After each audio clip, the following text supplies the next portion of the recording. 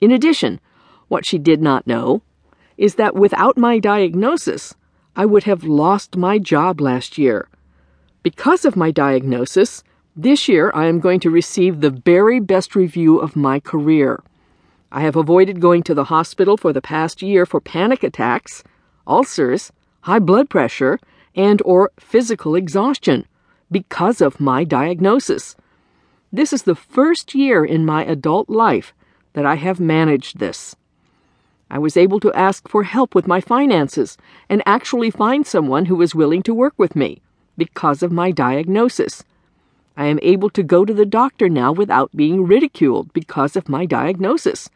I no longer have any arguments with my friends over things I do not understand because of my diagnosis. I recently avoided theft charges because of my diagnosis. I could go on and on. The point is that one does not receive a diagnosis of an autism spectrum disorder without having a significant impairment of everyday functioning. Having a diagnosis of autism as an entry point to Carla makes my relationships, career, and overall life awareness so much easier and clearer.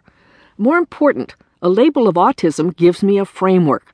It gives me permission to take more frequent rests and to lower the expectations I have imposed on myself my whole life. I am not lazy, nor do I seek the easy way out. Coming to terms with my Asperger's simply allows me to set realistic expectations for myself in terms of what I can and can't do. Without the label, I am left to wonder why it is that all the people around me seem to be able to do more than I can. They do not get as tired.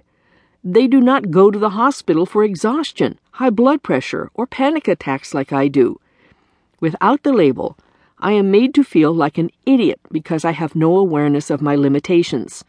Then I feel like a failure because there is no excuse for why I can't keep up. The excuse is actually an important piece in terms of understanding my health and determining my quality of life. So far, 100% of the autistic adults I have spoken with agree on this point. Do kids use this label as an excuse sometimes when they shouldn't? Do adults use it when they perhaps should not? I don't know, to tell you the truth. I like to believe that people largely want to do well, succeed, and be valued. I believe that if someone is using their label to get out of something, then they actually need to do that. If I don't quite understand or feel the reason why, I think caregivers of autistic individuals should always try to look at the situations from this perspective before applying judgment, because our perspective as autistic people may be different and may even be more valid. Many mentors helped me. I have been blessed with many, many mentors in my life. As a young child, I had a large family who accepted me for who I was. I had many adult friends who befriended me as a child and taught me to hunt, fix cars, and ride horses. Even though I was largely socially clueless, I was not made to feel badly for the way I was.